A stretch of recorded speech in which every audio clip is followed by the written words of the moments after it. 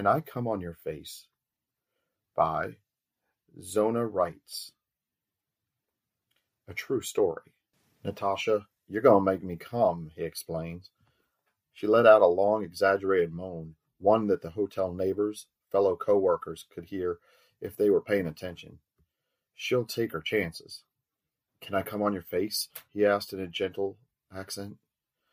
She stares back at his innocent, eager eyes. His right hand has a grip around her neck, light enough so she could still breathe, but tight enough to make the words muffled as they come out. Why? She whispers. He looks down at her untamed, curly brown hair spread across the sheets, spread like her legs are resting on her lean shoulders. Not expecting a response, his expression changes. A look he might have made when he heard his mom coming up the stairs toward his room as he was masturbating to a menage-a-trois porn when he was 16. She's a little dizzy from the vodka sodas with extra vodka that she downed tonight, and she's ready to get off to bed. The uncertainty in his eyes tells her the answer. No, but you could come on my tits, she replies. He looks both disappointed and relieved as he hasn't yet learned to trust his aim. If only he had known what her 7 additional years around the sun have taught her. He's only 25. He still has time to leave his mark. He thrusts one more time inside her and lets out a groan, squirting across her small round breast and silky pillow, with a droplet or two resting where his hand was around her neck. Sorry, he says. She's not sure why he's apologizing. That he asked to come on her face. That he left evidence on the pillow for a hotel maid. That she had to fake an orgasm. She's pretty sure he couldn't tell the difference.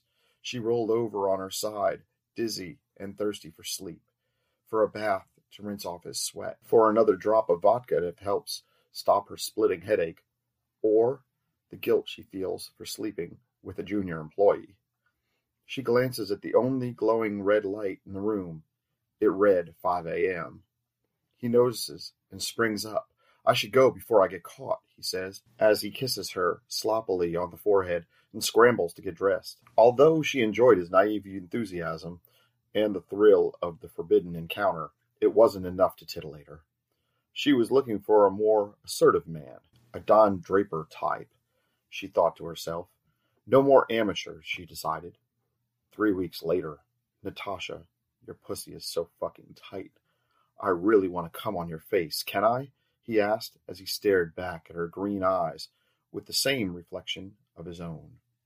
She grabbed onto his naturally tan, muscular arms that had been holding her up for what feels like hours as he mechanically thrusts in and out of her, putting the Energizer Bunny to shame. He notices her hesitation and rests her back on the edge of the bed. While he remains standing, his momentum speeds up as he's trying to race to the finish line before she can let out another word. Why do you want to come on my face? She asks, even though she knows this isn't the time for Q&A. He laughs, almost condescendingly, while trying his damnedest to make it rain. He notices her pierced lips, her inquisitive eyes, and realizes she's seriously waiting for a response. I don't know, it's just hot, he replies. She's well aware this isn't his first pilgrimage. His 12 years her senior barely shows, for he's blessed with Peruvian ancestors who knew how to take a trail, lay down the groundwork, and sow what they reap. At this point, she's already come. She doesn't care if he comes on her face or not, but with the lack of substance in his words, get to her. She answers definitely, no, but you can come on my stomach. She looks into his eyes, the ones debating if they should obey. You're no fun, he laughs, while ripping off the condom, his hands around his shaft, 1 pump, 2 pumps, 3, as he builds a small mini pool on her abs that fills up her belly button and streams down her sides. He looks down, satisfied with his masterpiece, as if he just created wine out of holy water.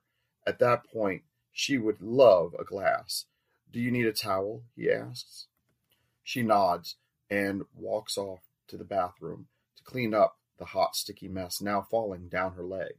It's their third rendezvous together, and she knows it will be the last. She doesn't like the way his sweat tickles her nose, or the feeling of emptiness that juxtaposes the flood she just witnessed. She can't avoid the reality of the situation. She wants something more. Ambition, direction, passion. Someone who knew what they were after and why. A Batman anti-hero, she thought to herself. No more dating app hookups, she decided. The following morning, Natasha jumps on the phone with her best friend Anna. Hey, I'm curious. Have you ever been asked by a guy to come on your face? Recently, it's come up twice, pun intended. Maybe once, a while ago. You must just have a very comable face, Anna responds. They both laugh. Natasha ponders this a moment longer, looking in the mirror for a clue. Her skin is flawless, porcelain, but not pale, with a feminine jawline and arched eyebrows, shaping her bluish-green translucent eyes that bring to life her dichotomy. She oozes innocence, while her eyes beg for foul play. Must be a coincidence, she decides. 3 months later. Wait for me here on your hands and knees, he directs as he disappears into the other room. She obeys, while her mind turns to the inescapable stir between her legs. She takes a finger and touches herself, a gentle graze across her pussy, up her clit, as a trail of her anticipation trickles down her inner thigh. 3 minutes later he returns, wearing only his jeans, resting dangerously low across his perfectly muscular abdomen. His belt is undone, his hair is disheveled. He's holding a glass of bourbon. Neat. He's much taller than her, much larger as well. His intelligent, sharp, dark blue eyes inform her he's thirsty. The same gaze that intoxicated her the night that they met at that seedy bar on the Lower East Side. He kneels down to her level and puts a finger beneath her jaw and tilts her head back, kissing her passionately, his tongue dancing at the edge of her mouth as he gently bites her lower lip. Her muscles tighten, foreshadowing his next move. He pulls away and moves behind her. She can feel his hand gently caress her ass as he goes in to survey the damage. His fingers come up glistening. She turns her head back toward him, and as she feels a large hand slap her right ass cheek, while it's still stinging, he goes for another one. He bites his lower lip as his hand moves on her hips. Subconsciously, she lifts her ass up a little higher, itching to make contact with the head of his hard cock. Reading her mind, he asserts, "Don't worry, I'll take care of you in a moment." He reaches an arm around her waist and tickles her clit. She lets out a moan, and he stops while taking the tip of his cock and teasing her pleading pussy. He grabs her thin ankles and slowly eases his cock into her.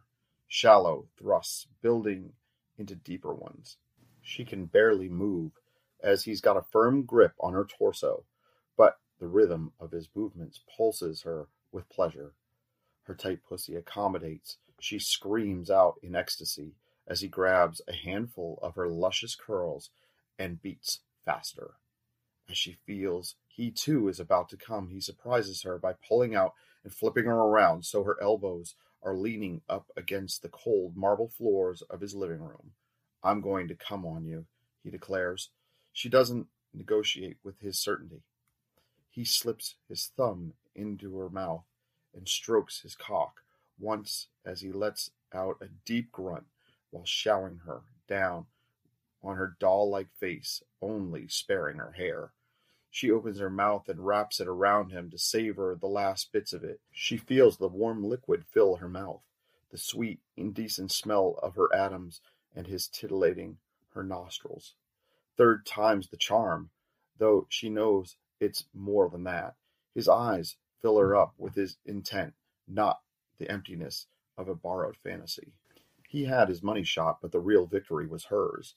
She felt rich, waiting for the right moment in the face of all the beggars before him. This is what she was looking for, she decides. Someone who owns their